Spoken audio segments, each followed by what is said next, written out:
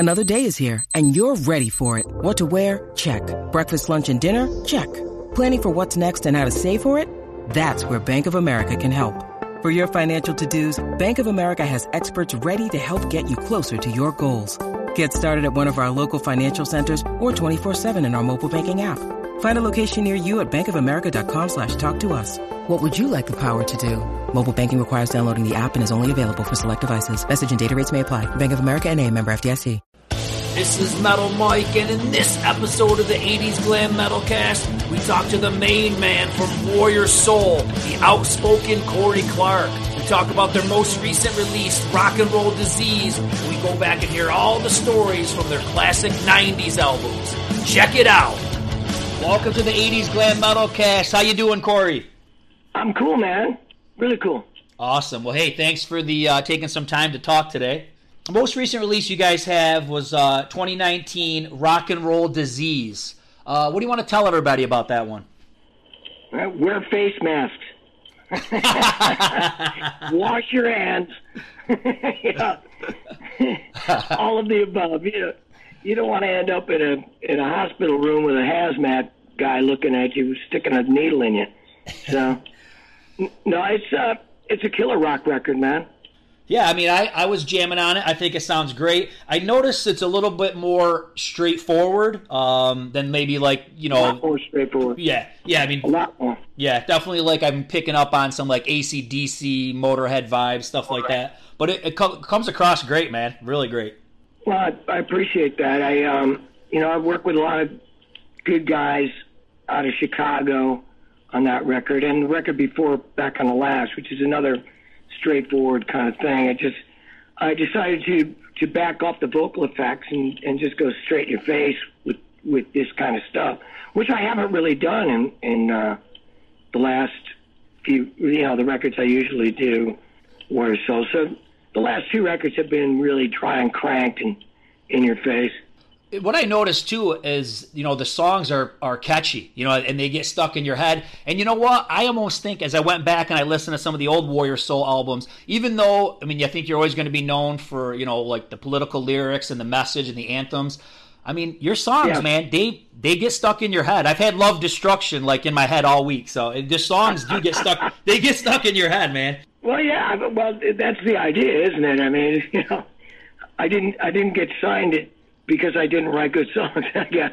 Exactly. But, you try, everybody tries to write something that somebody's going to like, It's not like you go out there and go, I'm going to write something that no one's going to like. It's kind of the goal, really, isn't it? Well, I think, too, especially when you have a strong message, it's going to come across better if you can remember the melodies and all that kind of stuff. I mean, I can remember listening to stuff like Skinny Puppy back in the day, and I mean, there was some cool stuff, but there was, I mean, to be honest, there's not a lot of melody or anything in that, you know what I mean? Well, no, actually, I mean, it's pretty industrial, isn't it? Right, really? Yeah. But they had a nice stage set up, and they knew how to tour. They were good. Oh, definitely. Well, let's go back in time a little bit, because this is the 80s Glam Metal Cast, and I know that you guys were definitely not 80s glam. What we usually do on this is we kind of go back and talk about some of the stuff from the past. So it's kind of a guilty pleasure for me. Is it? To listen to, stupid Hollywood crap. Yeah. But, it's fun.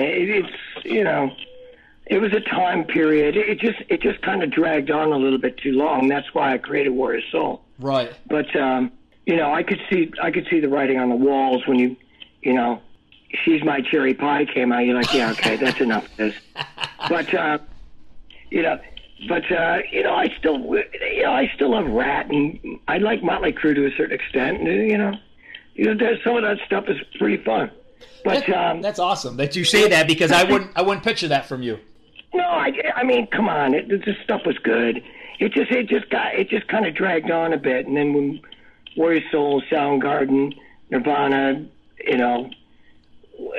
we took it, we just changed it up a bit, went more to a more bluesy, Sabbath-based sort of feel, and just got out of that sort of hot rod, kickstart your heart stuff. it was time to move on. Yeah. What do you? This was a question that I was going to ask you, but we'll jump right to it now. Is what do you think killed that genre? Do you think they killed themselves? Was it the labels? Was it MTV? Who put the nail in the coffin? You think?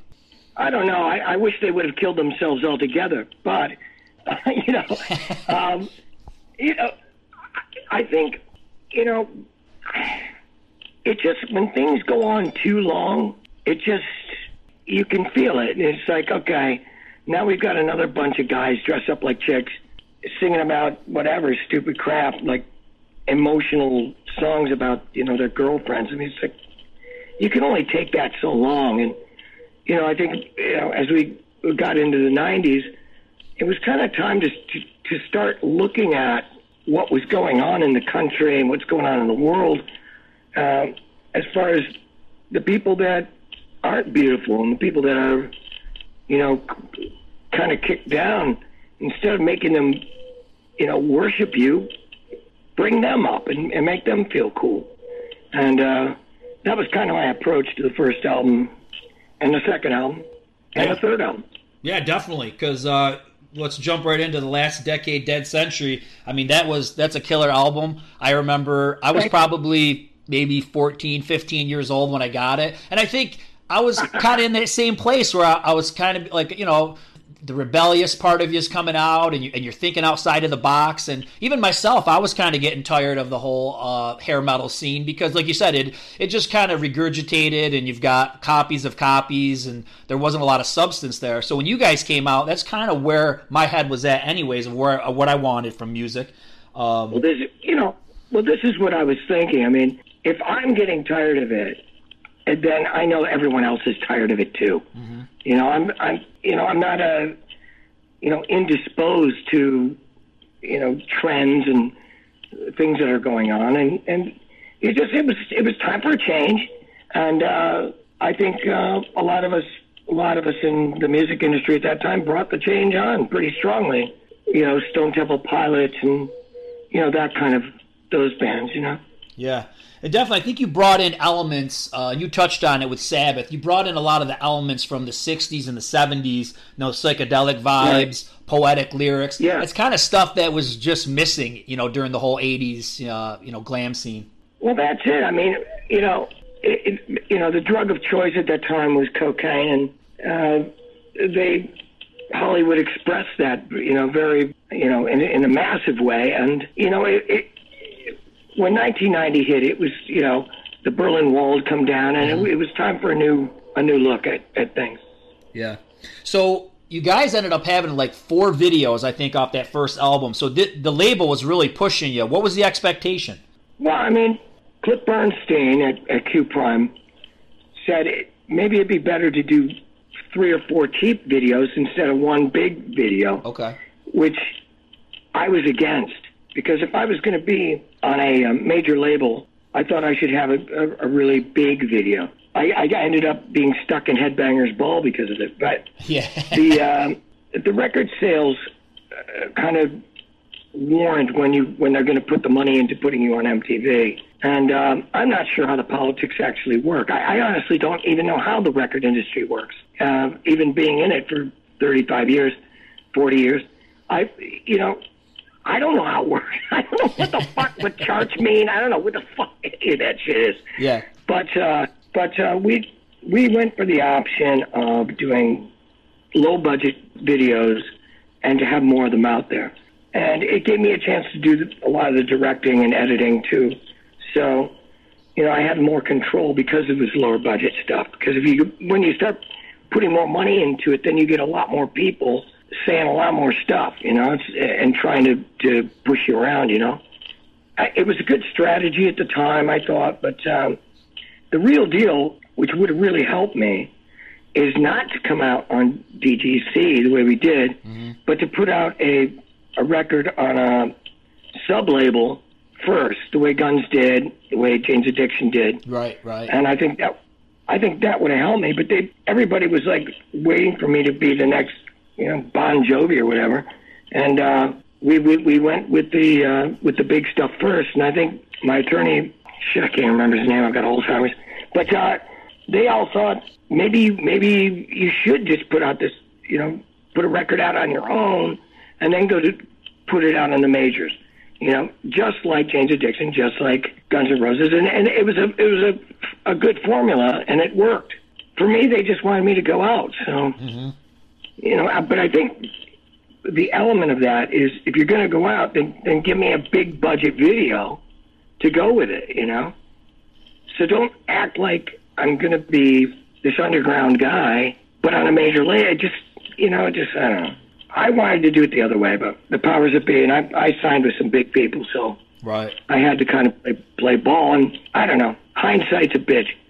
Whatever.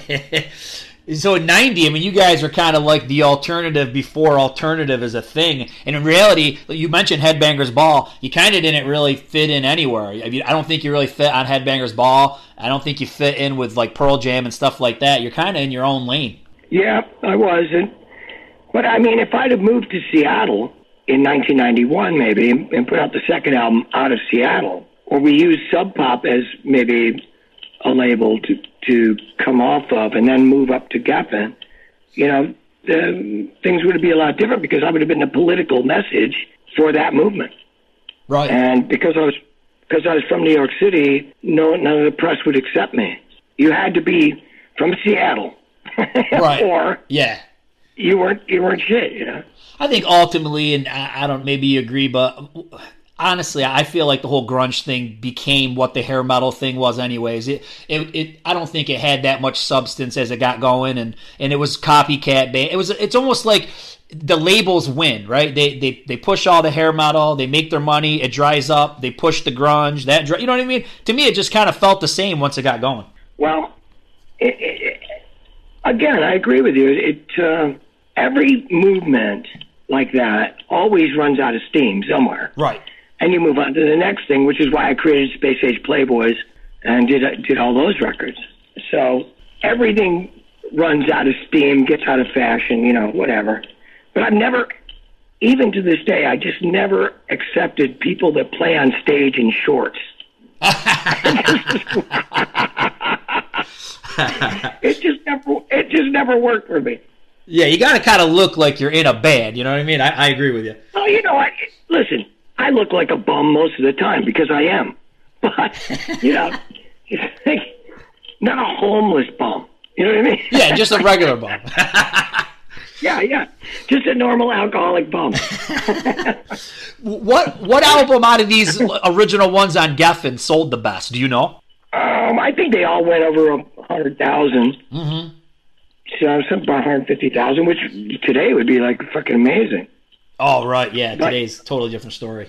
But it's the third album they just totally dropped on me because I produced it with my name on it, and they didn't like that. Gotcha. They wanted to use some name guys, and Tom Zutaut called me when I was in Electric Lady Studios. Already, everything's set, all the engineers, everything. We're in there. We're starting to record, and Tom calls me. He goes, "Don't you want a real producer?" And I'm like, "I am a real producer. Right, I just produced the first 2 records. You know what I mean?" So I was like, maybe I should have called Ron St. James. Maybe we'd have bigger harmonies on the third album. I don't know. The material was going to be essentially the same anyway. Letting loose $50,000 to somebody for basically doing what I was going to do anyway. I don't know. Listen, I don't know.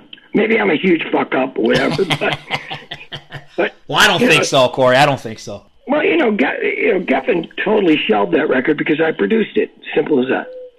So you get to 91, Drugs God, The New Republic, Wasteland is the video, or at least I think that was the first video, I think, off the album. Hero was? Okay, so Hero was first, this was second. Wasteland was kind of like a ballsy move, I think. I'm kind of surprised they released that as a single. Well, you know what? It's turned out to be one of my most popular songs. Right. Oddly enough. And I did the riff with Johnny Rico up in my apartment. And it was a nice kind of 50s kind of driving jam. Mm-hmm. And, it was cool. And I was working with Adam Dubin, the director. And I thought that whole little package came together pretty good. the video, the song, and the way they promoted it. I thought it was pretty good. And we sold a lot of records. Yeah, I think that one was a good choice. Like I said, it really showed the attitude, and honestly, with a lot of the stuff that's said, like I said, I was surprised that it was picked for a single, but I think it really is what you guys are about. You know what I mean? The message is there. Oh yeah, hard driving, Detroit, New York, kind of rock and roll. You know. You opened for Queensryche for that album. I'm pretty sure I saw you in New York. I saw you guys, and I thought you were great. How did that tour go, though? How did you guys go over? Everything was cool when we were in Canada. You know, but then I went to Boston Garden, and I did my middle section, 4 more years. Yep. Spoken word piece, and ending with, you know, my finger in the air going, fuck Bush, fuck Bush, fuck Bush. And when the song stopped, my band was so scared. They didn't, like, the audience was stunned. And instead of going into the next song, they just stood there looking at each other. Huh. And I'm like, play the fucking next song, you asshole. Because somebody's going to start chirping up. And sure enough, some guy goes, fuck you. And I go, fuck you, Republican scumbag. And then, like, the whole place erupted. Oh, wow. Like, they were throwing shit. It was fucking amazing. So I walked off stage. Yeah, that was it. So you had a few rough crowds then that didn't agree with. Well, you know, Republicans are a rough crowd. You know, they like some stupid ass shit. Let me tell you. How about Queensryche? Did you get along with those guys? Listen, if you're a Republican, I'm sorry, but. Nah, man, I don't do political. I know. I stay right in the middle. I do. You know, I think one's worse than the other. I hate fucking Republicans. That's for damn sure. Did you get along with Queensryche? They were fucking pussies, dude. Were they? I mean, Jeff Tate was pretty cool. I remember in Quebec City, my bass player, my drummer, came upstairs with 2 chicks, right? Mm-hmm. And they go to the ice machine, and Jeff Tate sees them. The girls are jerking him off into the fucking ice machine. Oh my God. And Jeff Tate's like freaking out because he's going to get the ice. I get nice soon enough. I said, 2 chicks. Oh my God, that's crazy. Oh goodness, yeah, we had some fun. So you get the Salutations from the Ghetto Nation. Is this this is the album where you produced it and they didn't like it? Is that what you said? Well, in reality, I produced all the records, but okay, we didn't put the name on there. Well, it's produced by Blah Blah and Corey Clark, or Blah Blah and Corey Clark. The third album, I just said produced by Corey Clark. That's it. This one, it seemed like you kind of were going more. There's a lot more of the songs with the punk edge, I feel like, on this album. Well, you got Punk and Belligerent. They can't get much more punk. Now, I want to ask you something, and sometimes you might go through this too. As time goes by, you can't really remember all the details of stuff. And I know that the first video was Love Destruction, but I want to say there was like a local radio station that was playing Punk and Belligerent. Did some radio stations play that song? Of course. If you're going to play Nirvana stuff, why wouldn't you play Punk and Belligerent? But it wasn't a single, was it? No, not officially, no. Okay. But, you know, people picked up on it. And, you know, you can go deep on that record for songs.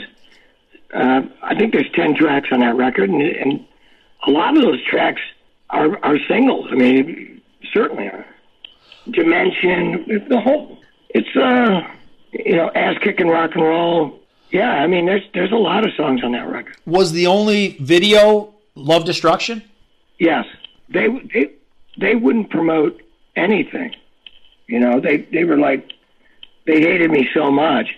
And that's when I told them to basically fuck off. I had another deal sitting at Elektra, and my management company dropped the ball on that. And we asked to be let go from Geffen, and we said, you know, and I'll tell you the truth, it was like we're on a call with the lawyers over Geffen, and I think it was actually Tom Zutaut as well.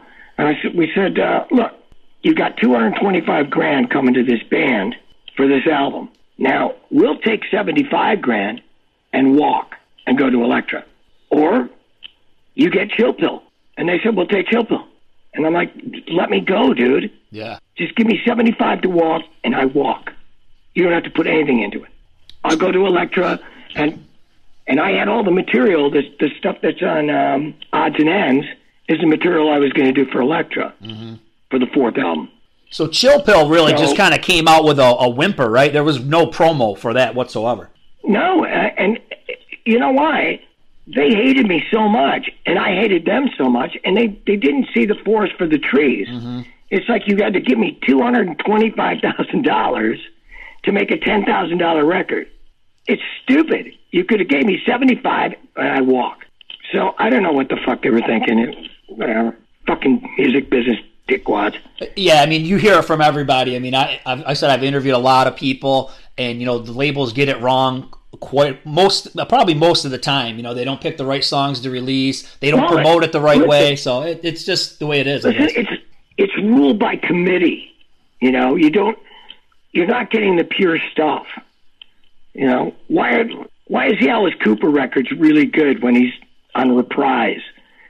Because he's in, I don't know. I mean, once you get a bunch of people in the pot, and businessmen, and the radio promotions guys, and it just fuck, man. It gets diluted at some point. Do you think that to make a record today is a lot more enjoyable than it would be back then when you've got all these people with their hands in the pot? No. Okay. Fuck no.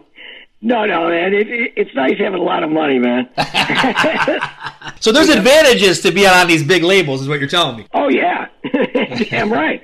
And, the limos, the hanging around, Nostradamus effect.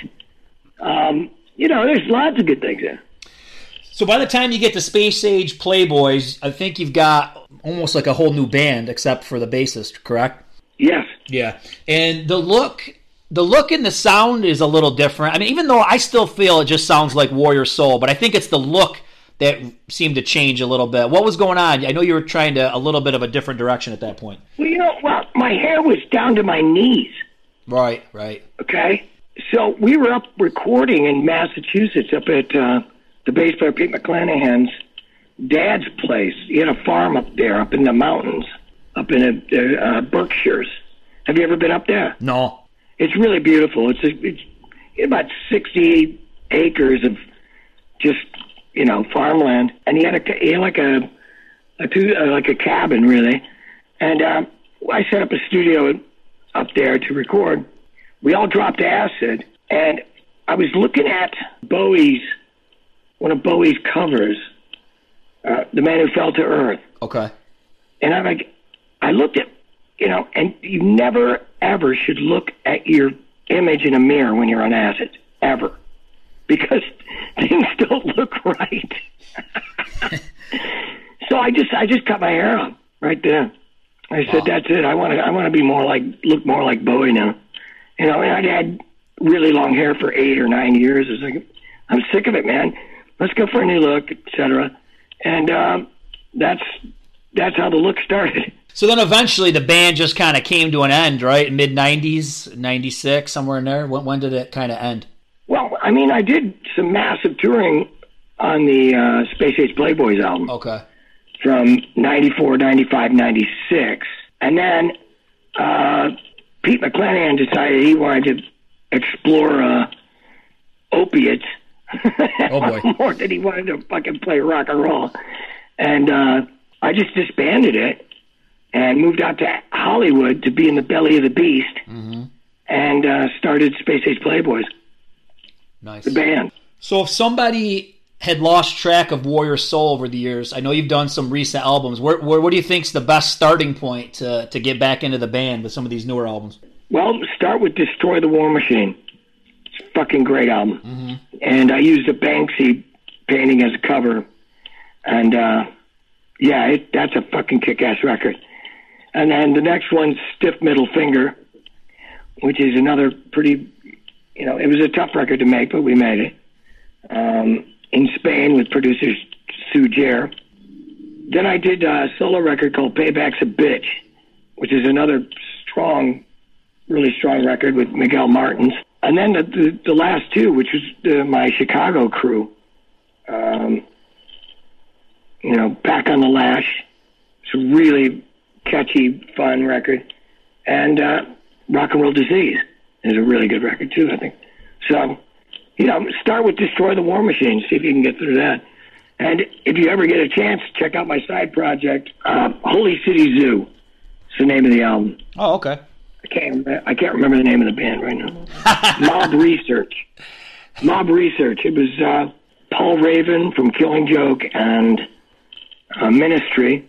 Mark Gemini Thwaite, that's it. And he was from, and we used a drummer from, oh God, I can't remember anything, man. I've got Rockheimers too. Rockheimers? Rockheimers. But, it's just I've done so many fucking records, it's ridiculous. And my paintings have gone really well. I've sold over 500 paintings. And how can somebody get one of those? Just message you through Facebook or your website? Either way, I mean, Warrior Soul MGMT at gmail.com. Nice. Warrior Soul Management at gmail.com. Or just go to Facebook, Warrior Soul Official, or hit my Facebook if you want to see some anti-Republican stuff. So, man, great conversation. What do you want to tell everybody that's been following you all these years? What do you want to say in closing? Well, I literally just got off the phone with somebody that is in the hospital with the coronavirus. And I'm just saying, wear a fucking mask and wear fucking gloves, because this guy had to be induced into a coma. Oh. He's died 4 times already. And he's just coming out of it. He's been in the hospital for 9 weeks with this shit. So everybody be fucking careful, really. Definitely. All right, brother. Will you stay safe, be healthy, and thanks a lot for all the music. Smoke crack. See ya. See you later, brother. Bye. That was an awesome conversation with Corey. Hope you all enjoyed it. Rock on!